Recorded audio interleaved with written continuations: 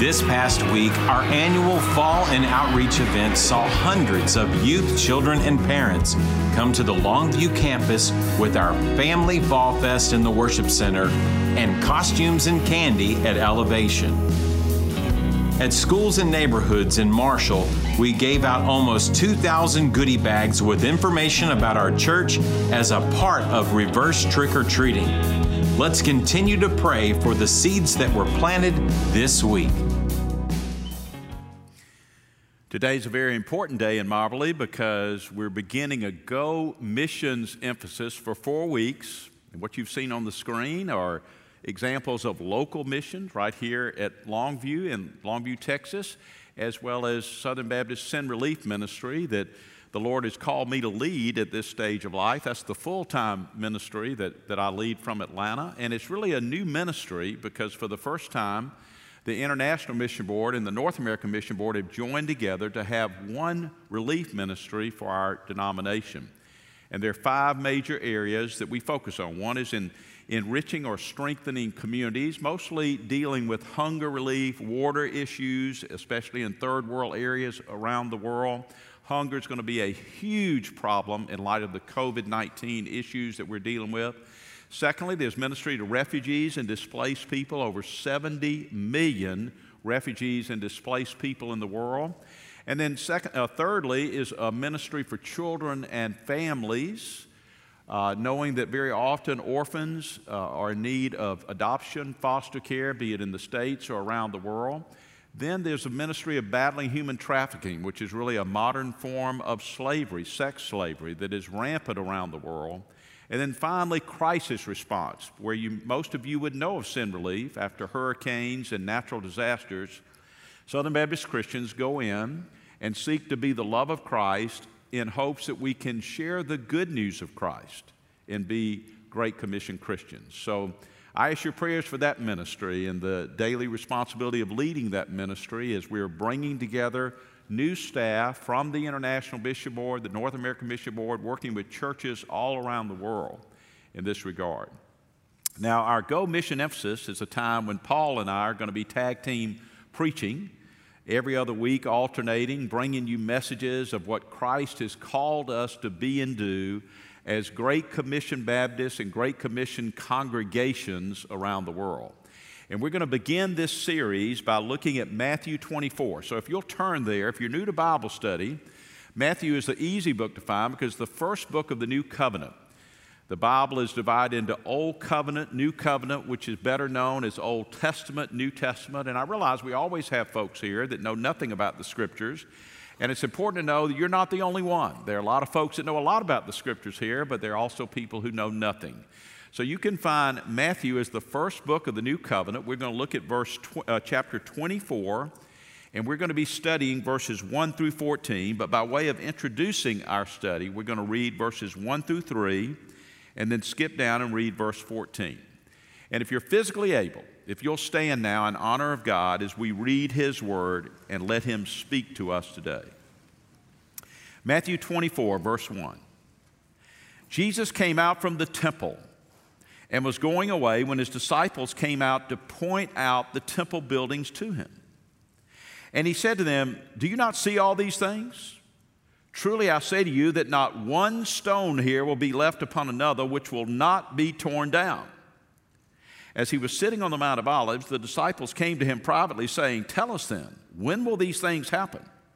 And what will be the sign of your coming and of the end of the age?" Let's skip down to verse 14.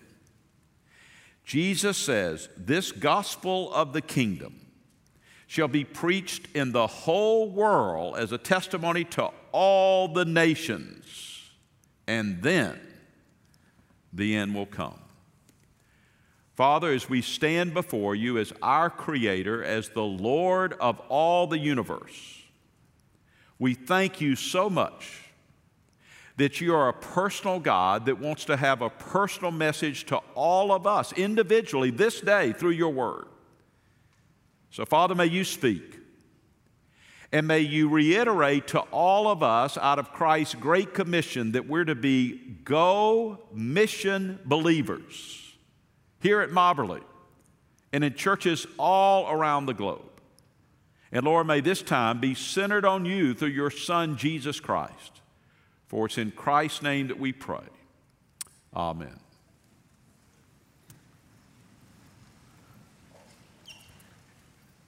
Everyone would like to know what's going to happen in the future. Who's going to win this election? And not only who's going to win the presidential election, but what's going to happen in the United States Senate? Will it be Democratic-led or Republican-led? What's going to happen in these elections, both nationally, statewide, down to local races all around the land? And what's going to happen with COVID-19?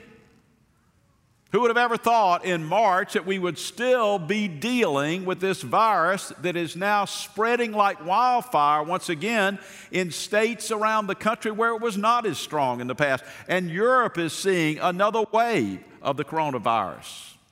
How long is this going to last? All of us would like to know. And what about the economy? No doubt the coronavirus has had an impact on the economy, and how thankful we are that the economy has been roaring back, but will it continue to do so in the days, weeks, months ahead? What is going to happen with the economy? It wasn't a good week on Wall Street. Is that a foreshadowing of things to come, or just a little blip on the screen? The fact is, as we raise these questions, only God knows the answer. And that is not you. God is the only one that knows the future.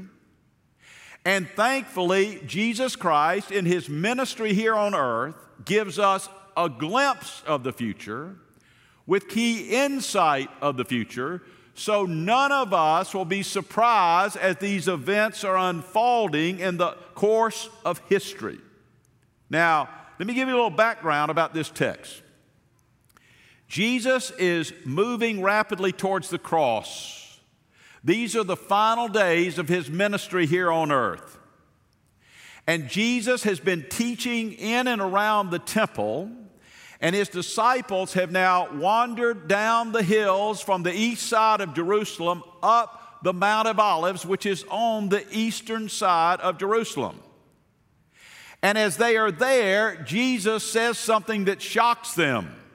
They're admiring the temple. And you see, it's not just the rebuilt temple when they returned from Babylon hundreds of years earlier, but Herod the Great has most recently really done all kind of architectural and structural advancement to the temple. He's built this giant platform that you see to this very day when you're sitting on the Mount of Olives looking out over the old city of Jerusalem. And they were in awe of the sight. It was one of the great sights of the ancient world. And then Jesus says, look, guys, one day in the future, there will not be a stone left standing of the temple that you're so admiring now. They couldn't take it in. Now, obviously, Jesus was prophesying what would happen with the Roman Empire in 70 AD as the Romans came in and literally destroyed the temple of Jerusalem. You can go outside the walls in Jerusalem today, and you can see some of those giant stones that the Romans pushed over the side when they were obliterating the temple in 70 AD. But the disciples at this point couldn't imagine it. It was such an incredible structure. It would be like you and I standing on the Jersey Shore on September 10th, 2001, and admiring the World Trade Towers, the very symbol of free enterprise and capitalism in the United States. And a person says to you, you know, it won't be long before there will not be a portion of those twin towers left standing. You wouldn't be able to take it in. And the very next day, September 11th, 2001, they were destroyed, obliterated. Who could have ever dreamed it? Some of you are old enough to remember what it was like to have a Berlin Wall that separated the Soviet Union from the free world. And then one day that wall came tumbling down. Who would have ever dreamed that in our lifetime? So what Jesus said to his disciples just stunned them. They couldn't take it in. But it did create curiosity, and we see the disciples are no different from you and me. They wanted to know the future as well. So in verse 3, they ask Jesus 3 questions. They say, tell us, when will these things happen? And what will be the sign of your coming and of the end of the age? And so Jesus begins to answer their question. And in verses 4 through 8, we see Jesus describing some of the signs of his coming. Look at what he says in verse 4. Jesus answered and said to them, see to it that no one misleads you. You see, there's all kind of false prophecy in the world today. There's all kind of false futurism in the world today. And Jesus is saying, look, I don't want you to be misled. First of all, sign number 1. He talks about it in verse 5. Many will come in my name saying, I am the Christ, and they will mislead many. Now, perhaps some of you remember Sun Myung Moon. He was supposed to be the second coming of Jesus Christ, according to him. You may remember the Moonies in metropolitan areas selling roses at intersections. And Jesus is saying, the closer you come to my second coming, you're going to see more and more false Christs. Count on it. But he says sign number 2, verse 6. He says, you'll be hearing of wars and rumors of wars. See to it that you're not frightened. For those things must take place, but that is not yet the end.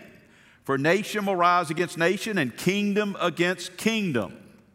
Now here's what's so interesting. You can go around the world today, even though the United States is so focused on itself, not realizing all the tribal warfare that is going on, be it in Africa or in Southeast Asia and the Philippines and Indonesia, places like that around the world. But think about just the little nation of Israel today. It's been very exciting that they have renewed economic opportunity with several Arab nations. That's been an incredible accomplishment of this administration, very overlooked. But still, Israel has to worry about Iran and the threat of war there, and then right below them in the south, Hamas, and right above them in southern Lebanon is Hezbollah. That's just one little example around the world. But think about this. I want you to look at a couple of graphs. Look at this first graph in talking about militarized disputes since 1870. And I want you to look at this graph to see how they are not only increasing, but they intensify at times. You see between 1930 and 1950, World War II. And then you see another wave of that moving into the early 90s with the Gulf War and other conflicts around the world. But what you see is an increase and then a decline. An increase and then a decline. Don't forget that. Don't forget that. Now look at this second graph. This second graph shows you the wars and casualties of wars by centuries beginning in the 16th century from 1500 to 1600. And what scholars have discovered is that there were more casualties of war in the 20th century than in all 19 centuries combined since the time of Jesus.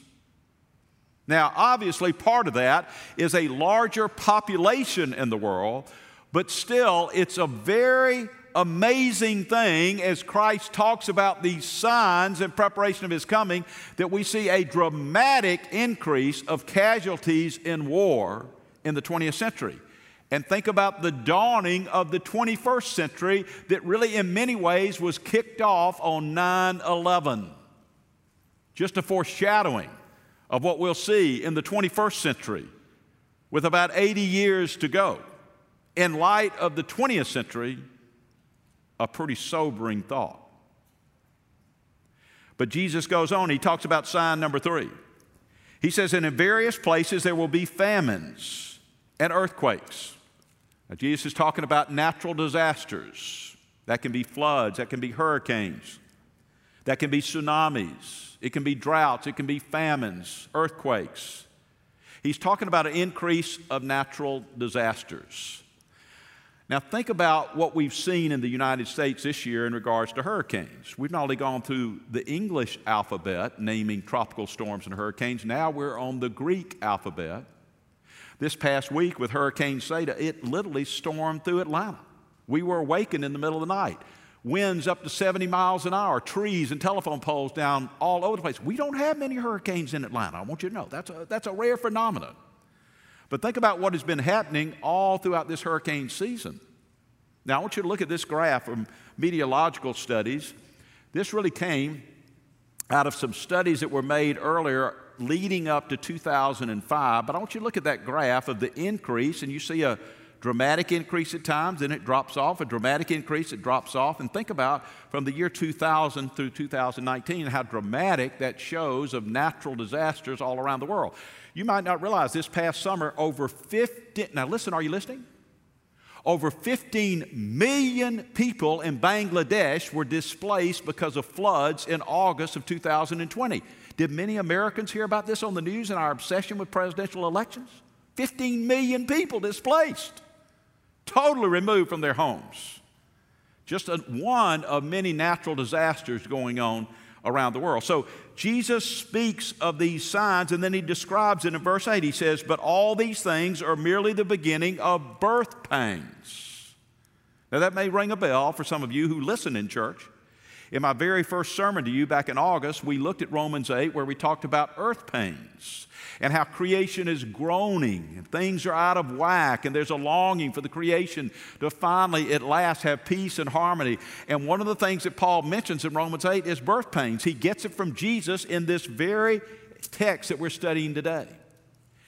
And birth pains, as we talked about that day, they're real irregular, not even that noticeable when they begin, but the closer and closer a woman comes to giving birth, the more regular and the more intense are the labor pains. Think about these graphs that you've seen. An intensity and then backing off. An intensity and then backing off. 2020 has been an incredible hurricane season. 2021 may be a backing off. Because Jesus is talking about events, be it false messiahs, be it wars and rumors and wars, be it natural disasters, they were beginning in the first century. And even what he talks about, what Christians are going to face in verses 9 through 13, these things happen in the first century. But the intensity and the regularity and the frequency is going to increase the closer and closer we come to the second coming of Jesus Christ. And Jesus wants us to have our eyes open, to look at the world around us, to see what is happening. These are signs of His coming, like birth pains. And think about what happens for those of you who have given birth.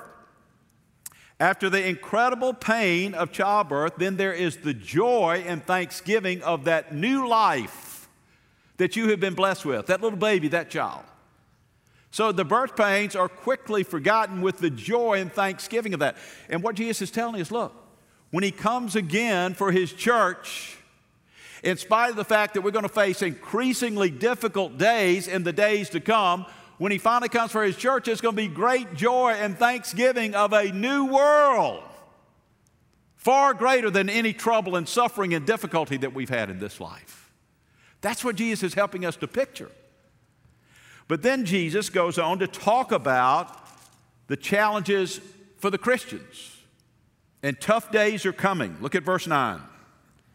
Then they will deliver you to tribulation and will kill you, and you will be hated by all nations because of my name. Now, understand what Jesus is talking about to His disciples. Remember now, this happened in the first century with the original disciples, all but one of them dying a martyr's death, and John was placed in exile on the Isle of Patmos. So this happened in the first century. But He's helping us to understand this in the concept of birth pains, a greater frequency, a greater intensity, more and more regularity. And He's saying there's going to be more and more persecution and martyrdom among Christians around the world. You know, a lot of Christians, many of you maybe, have made the mistake of thinking that martyrdom really occurred to Christians in the first century with the brutality of Rome and the Jewish religious leaders opposing the church in those early days. But do you realize there were more martyrs? Biblical scholars and historians are saying that were perhaps more martyrs in the 20th century than any other century since the time of Christ. And think about it. Think about the Soviet Union, the communist systems, the Marxist systems in communist China, North Korea, places like that around the world where Christians have faced incredible suffering and hardship.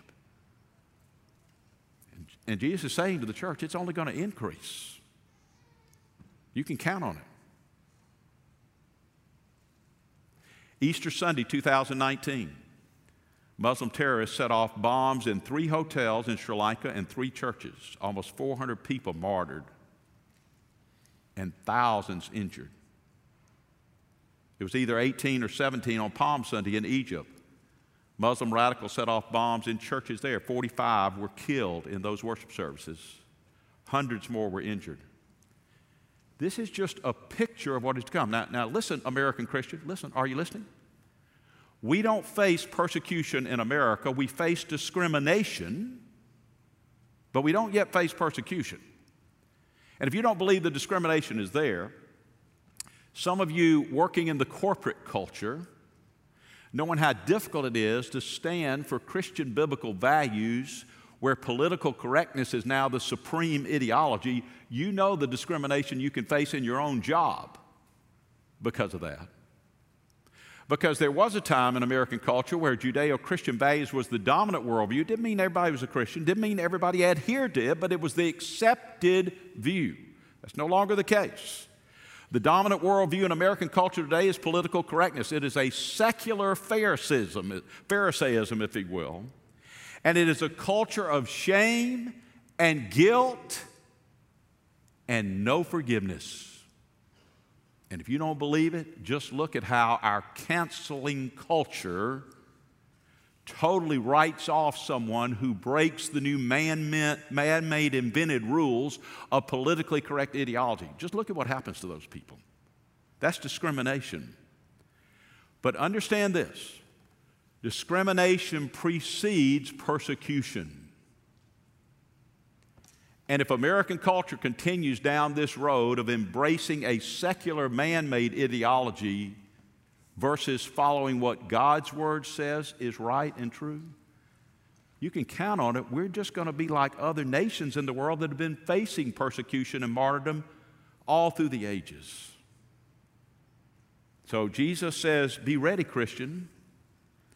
Tough days are coming. He goes on to number 2, verse 10. At that time, many will fall away. Now, what is he talking about here? He's talking about a word called apostasy, that is falling away in the faith. In the 20th century, we saw this happen all over Europe. Europe for 1900 years had been the leader of Christianity throughout the whole world. Then in the 20th century, there was this dramatic falling away. You go to Europe today, you see magnificent cathedrals that are largely museums. Very little worship there, largely empty.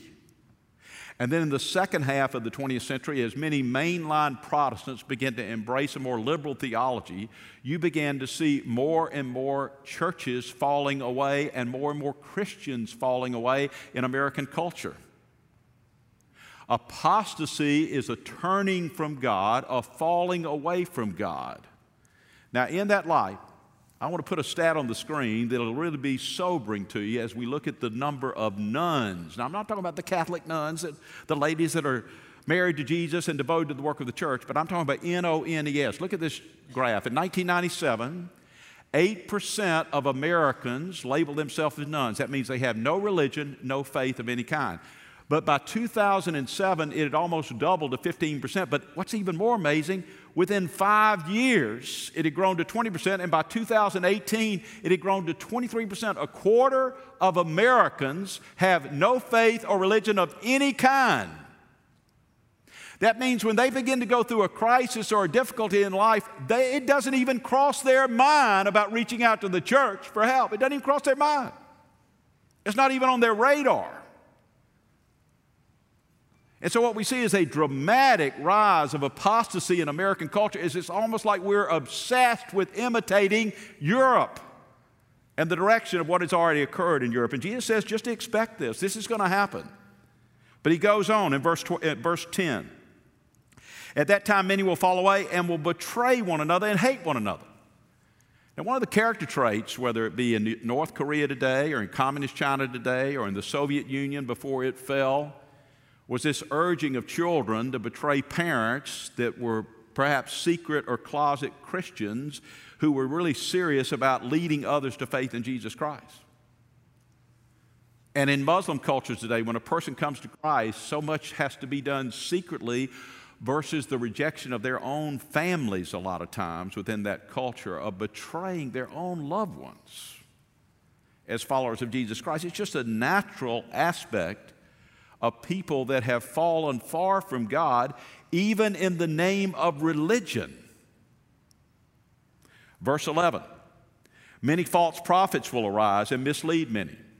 Now, back in verse 4 and 5, Jesus talks about the false messiahs, but we know that all through the age there have also been false prophets. Who's the most famous and influential false prophet in all of history? His name is Muhammad.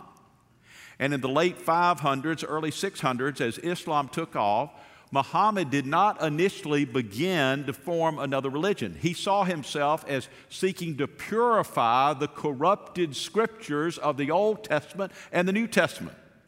And he claimed to have these supernatural visions and revelations from God. And yet, when Jewish believers rejected what he had to say, and he personally oversaw the killing of over 600 Jews on one gathering as their bodies were thrown into a ditch, in many ways a foreshadowing of Nazi Germany in the 20th century, we see over time he not only became hostile to the Jews, but to the infidels that we, in his mind, that we know as followers of Jesus. But think about it in the United States. In the 19th century, with Joseph Smith, founding a church that he ironically called the Latter-day Saints of Jesus Christ, Joseph Smith, if you'll examine his life, has far more in common with Muhammad than he does with Jesus. Because he too, like Muhammad, felt like that he was not forming a new religion, he was just purifying what he saw as the corrupted scriptures of the Old Testament and the New, and that was to be overcome, if you will, through the Book of Mormon. You see two men who want to justify sleeping with more than one woman in the name of God and religion. You see two men who became incredibly violent with those who opposed what they felt was right. You look at Joseph Smith, you look at Muhammad, you see almost identical kind of lifestyles that mislead many. And Jesus is saying, look, it's going to be tough near the end of the age because there's going to be a rise in false prophets who are going to mislead many. But he goes on in verse 12. Because lawlessness increase, most people's love will grow cold. Now, think about what's happening in America. Just this very year, you see anarchy in the streets of some of our cities with a secular utopian vision of a whole new culture. It's not just in cities like Portland and Seattle. This very week in Philadelphia, just anarchy in the streets at times, people upset with racial unrest and racial tensions, and no doubt discrimination continues to persist in the areas of racial concerns. But you see this increase of lawlessness that is just a reminder of what Jesus says is going to take place. And then he says, and most people's heart will grow cold. What's he talking about? When apostasy occurs, when there's an increase in lawlessness, when people are turning away from God more and more, you're going to see people's heart growing cold towards God. And I wonder how it's going to be after COVID. Now listen, everybody, I know some of you are joining us by video today, and we're so glad you're here, but I really want to plead with you that as soon as you're physically able and you're no longer in one of those great at-risk groups, seek to be back in church. Because I'm concerned for the American church as so many have gotten used to being away from church for so long. And yes, we're so thankful for the virtual worship that we've been able to experience, but then as time goes on, could it be that less and less are joining in virtually? And then as the opportunity is for all of us to go back when COVID days are over, will people return? Or will their heart have become so cold to the things of the Lord? Because you see, church is not all about me and how you can be fed virtually. Church is all about community coming together to worship the Lord, to be re-energized, and to have our batteries charged to go out and fulfill the ministry and the work of the church. Hearts grow cold when people drift away from God. And very seldom is it an intentional decision. It just happens gradually over time. And look at Europe today and the empty churches all around the big cities and small cities of Europe. Is that where we're headed today in our land and other lands around the world? Jesus is saying, look, these are things for Christians to keep in mind. But then he says this in verse 13. It almost seems out of place here. He says, but the one who endures to the end, he will be saved. Now, listen, are you listening? Don't miss this. Salvation is received when a person makes a decision to put their trust in Jesus Christ as the one who has paid the penalty for our sins on the cross, so that when we come to repent of how we've been thinking about God. Repent of how we've been thinking about Jesus. Repent of the lifestyle we've been living, and willing to put our trust in Christ, who has paid the penalty for our sins and who is risen from the dead so that we might conquer death as well. We are saved in making that decision. But listen carefully. Once we are saved with an individual decision, then Paul says we're to continually work out our salvation. Now, he's not talking about salvation by works, where you earn your salvation. That's a misunderstanding. He's saying that we go through that process that we know theologically is called sanctification. What is that? That is the process of becoming more and more like Jesus in spirit and character. We're all going to fall short. We have that sin nature within us. But once we receive salvation, then we're continually working out our salvation the more that we allow the Holy Spirit to convict us through the teaching and the preaching and the study of the Word of God to be more and more like Jesus. But thirdly, true salvation that Jesus talks about that begins with an initial decision is not fully realized until we come to the end of our life. Because even though all of us are going to fall short, we're able to better recognize if a person really got saved in the first place if they continue to hold to the faith to the very end. That's what Jesus is talking about. And think about what this says about all these difficulties of the church. Think about what this says. You see, we live in the South and Southwest where cultural Christianity has been rampant. That's churches filled with people who believe they're Christian, who believe what the Bible says about Jesus, but they've never really been saved. They've never really trusted their heart into the hands of Jesus, our only hope for salvation. There are a lot of you here today that are cultural Christians. You're good people. You believe what the Bible says. You've been in the church a long time, but you've never really been saved. Every church is filled with people like that. And think about what Jesus is saying. All these things he talks about in verses 9 through 12 is a reminder that what happens in these difficult times is we really begin to see who really got saved. And those who were just cultural Christians, playing church, playing at Christianity. Because you see, when there's no longer a cultural advantage to being a follower of Christ, what happens to a lot of people? They just gradually drift away and their heart grows cold towards God.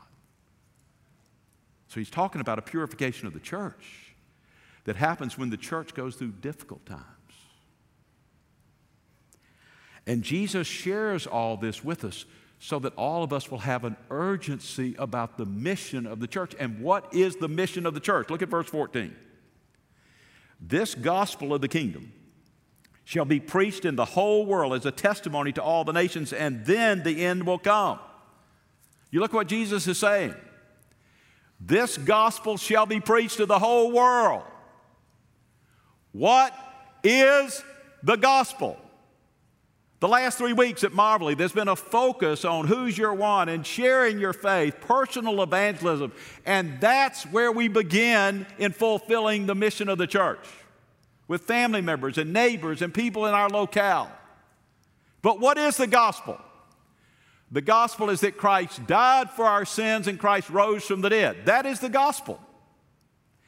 And when we understand and believe what the gospel is, it means that we are called to make a decision, because we have to realize that the gospel is saying all of us are sinners and all of us fall away from God. And our only hope of getting right with God is through what Jesus has done for us on the cross and through what Jesus has done through his resurrection from the dead.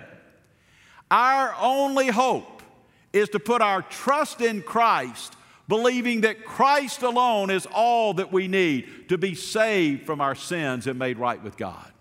That's the gospel. But note what Jesus says in verse 14. Look at what he says. He says, this gospel of the kingdom shall be preached to the whole world. Now, an individual makes a decision about receiving the gospel. But when we receive the gospel, it always has corporate ramifications. Individualistic American Christians, they're just often so myopic in our views. Yes, we make an individual decision that only you can make in trusting Christ. But when we do, we enter into the kingdom of God. And Jesus came not for the dawning of denominations. He came for the dawning of the kingdom of God. Now, what is the kingdom of God? The kingdom of God is wherever Jesus reigns. If Jesus reigns in your life, the kingdom of God is there. If Jesus reigns in your family, the kingdom of God is there. If Jesus reigns in Marbley Baptist, the kingdom of God is here. If Jesus reigns in a denomination, the kingdom of God is there. But understand this, an individual Christian, an individual church, an individual denomination only has worth as to how it builds up the kingdom of God. And any church that is all about building up that church, or any denomination that talks more about their denomination than the kingdom of God, has got things completely backward of what Jesus has in mind. He didn't come for the dawning of denominations.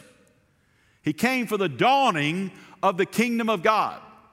And we only have worth as a Christian, as a local church, as a denomination, when we are all about building up the kingdom of God. That is where Jesus reigns. And yes, He will use denominations to be different aspects of His kingdom enterprise. But most of all, we're to be about the kingdom of God.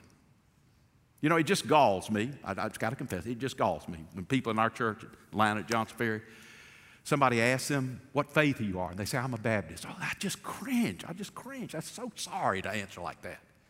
And other people say, well, I'm a Methodist, or I'm a Lutheran, I'm a Catholic.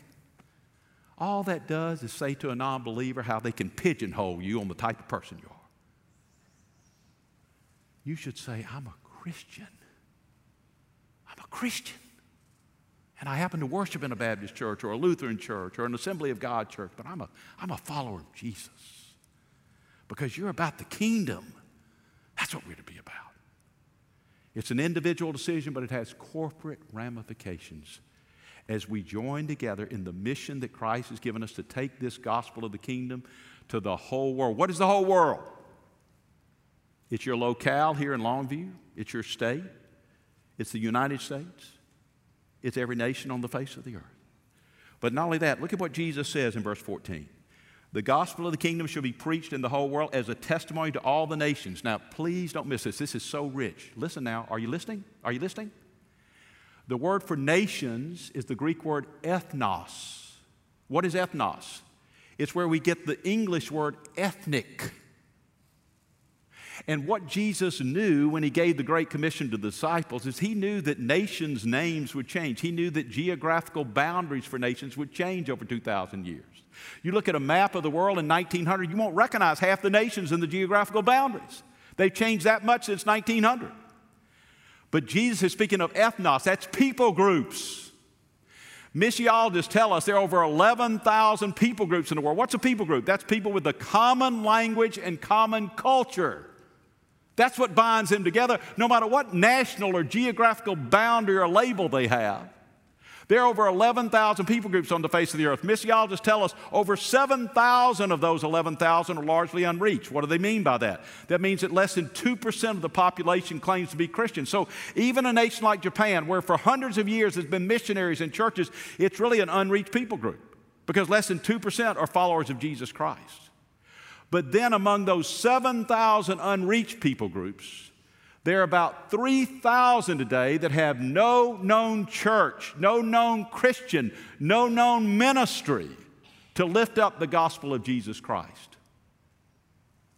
And that is the last frontier. They are unreached and unengaged with the gospel because they're tough to reach and tough to get to. It could be a strict Muslim regime. It could be a deep jungle and geographical difficulty. But they're among those last 3,000 because they're tough to reach. Now, here's what's so amazing. Here's what's so amazing. In 2011, less than 10 years ago, that number was over 3,800 unreached and unengaged people groups. Today it's about 1,000. It has been the fastest drop in the history of the church over 2,000 years. And I don't know about you, but if you realize that gets your juices flowing to realize God is up to something in the world today. I mean, He is up to something big.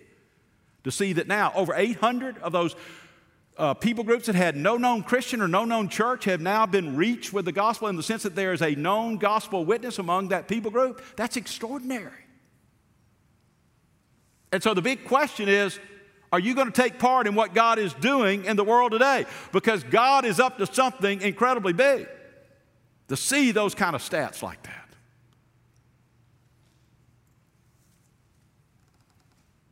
Back in 2011, when I was serving as president of our convention, I knew that God had placed me in that role to focus on global missions. I just knew that was why He had placed me there. It was really bewildering in many other ways. But in 2011, in our World Mission Conference, kind of like a month like this Go Missions Month that you're having at Mobley, the Holy Spirit got all over me in thinking about, we've got over 46,000 churches in our one denomination. There were 3,800 unreached, unengaged people groups. Surely we could challenge the churches of our convention to where one church could adopt one unreached, unengaged people group, all 3,800. And I got real convicted that we need to go to the Southern Baptist Convention in Phoenix and challenge the churches to do that. But I also knew that logistically our International Mission Board would have a huge challenge matching up individual churches with these unreached people groups that are largely unreached because they're so difficult to get to. It would be a logistical challenge off the map. And we didn't have a president of the International Mission Board, but I knew that Tom Elliff was about to be president. And so I called him and I said, Tom, I just got to share something the Lord's put on my heart. I want to go to the Southern Baptist Convention coming up here in Phoenix and challenge our churches to have 3,800 churches to come forward to adopt all 3,800 unreached, unengaged people groups. And it was silence over the phone. I'm thinking, oh my goodness, what's he thinking? But then he said to me, he said, Brian, I'm amazed you're sharing that. Because I've just been meeting the last 2 days with the vice presidents of our International Mission Board, telling them that what I wanted to do is to go to Phoenix at the Southern Baptist Convention and challenge our churches to reach all 3,800 unengaged, unreached people groups. Well, I remembered I was sitting in my driveway talking to him by phone. He was in Oklahoma at the time, and I literally began to weep. I just was overcome with emotion because when the Holy Spirit works in two different places with two different lives and neither one knows what God is doing, and they're brought together, that's a special moment in the Lord. In that convention, we had about 600 churches come forward. It's now grown to a little below 2,000 churches. And I know that's kind of pitiful with 46,000 churches, but I still believe it can come at one point. But here's what's even more exciting. We're just one denomination.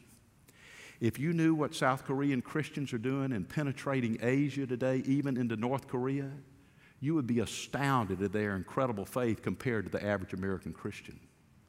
God is up to something incredible around the world. Will you be willing to join in with what God is doing? Because look at what Jesus says. He says, when the gospel is preached to every people group, then the end will come. He doesn't say when the whole world becomes Christian. He says when the gospel is finally presented to every people group, then the end will come.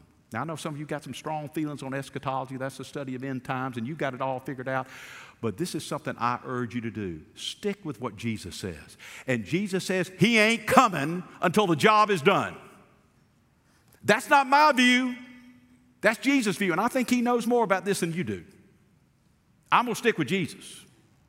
He says He ain't coming until the job is done. But if we've gone from 3,800 unreached, unengaged people groups to 3,000 in less than 10 years, God is up to something so powerful today. And our decision is, are you going to join with what God is doing? So in that light, we're giving Mobley an opportunity this year. On December 6th, we're going to have a special one-day offering, a Christmas gift to Jesus. A one-day offering of over $100,000 to global missions in addition to what this church is already doing. You can read about incredible things in the Go Mission brochure about what Mobley is doing, but I just believe that God wants to do something far greater than He's ever done before here at Mobley, and being a part of what God is doing in the world and reaching these unreached people groups all around the world. So on December 6th, you'll be given all the details about where a special $100,000 global missions offering is going to be going. You'll be hearing about that in the coming days.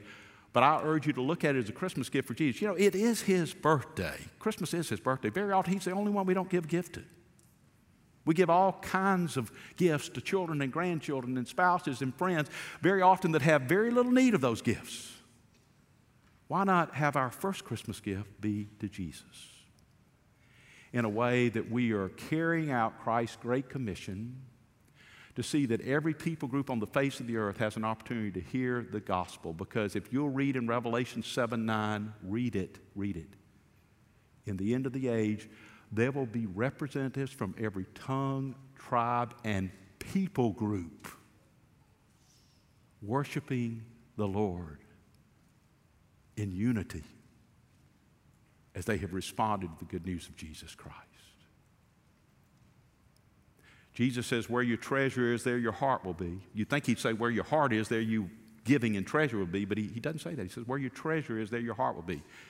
Go Missions begins with giving and then prayer and then going. Because where our treasure is invested, there our heart begins to follow with a passion to pray and a willingness to go and a church that is sending to fulfill what Jesus is talking about. As our time is limited, do you get the picture of the urgency of the mission? Marbley, let's join together and have an incredible impact for Christ's Great Commission like never before. Let's pray.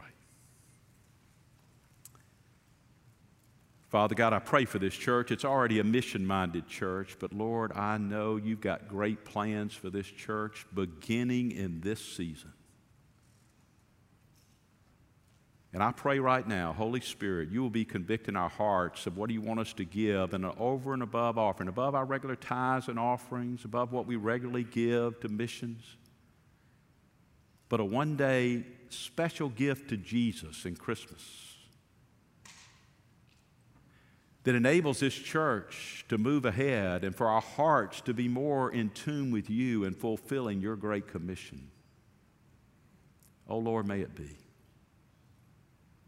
And Father, I pray for those who are maybe a cultural Christian or maybe just completely lost and they know it. But maybe, most of all, it's people that have been members here or attending here and grown up in Christian homes. They believe what the Bible says, but they've never really trusted Christ. They've never really given you their heart.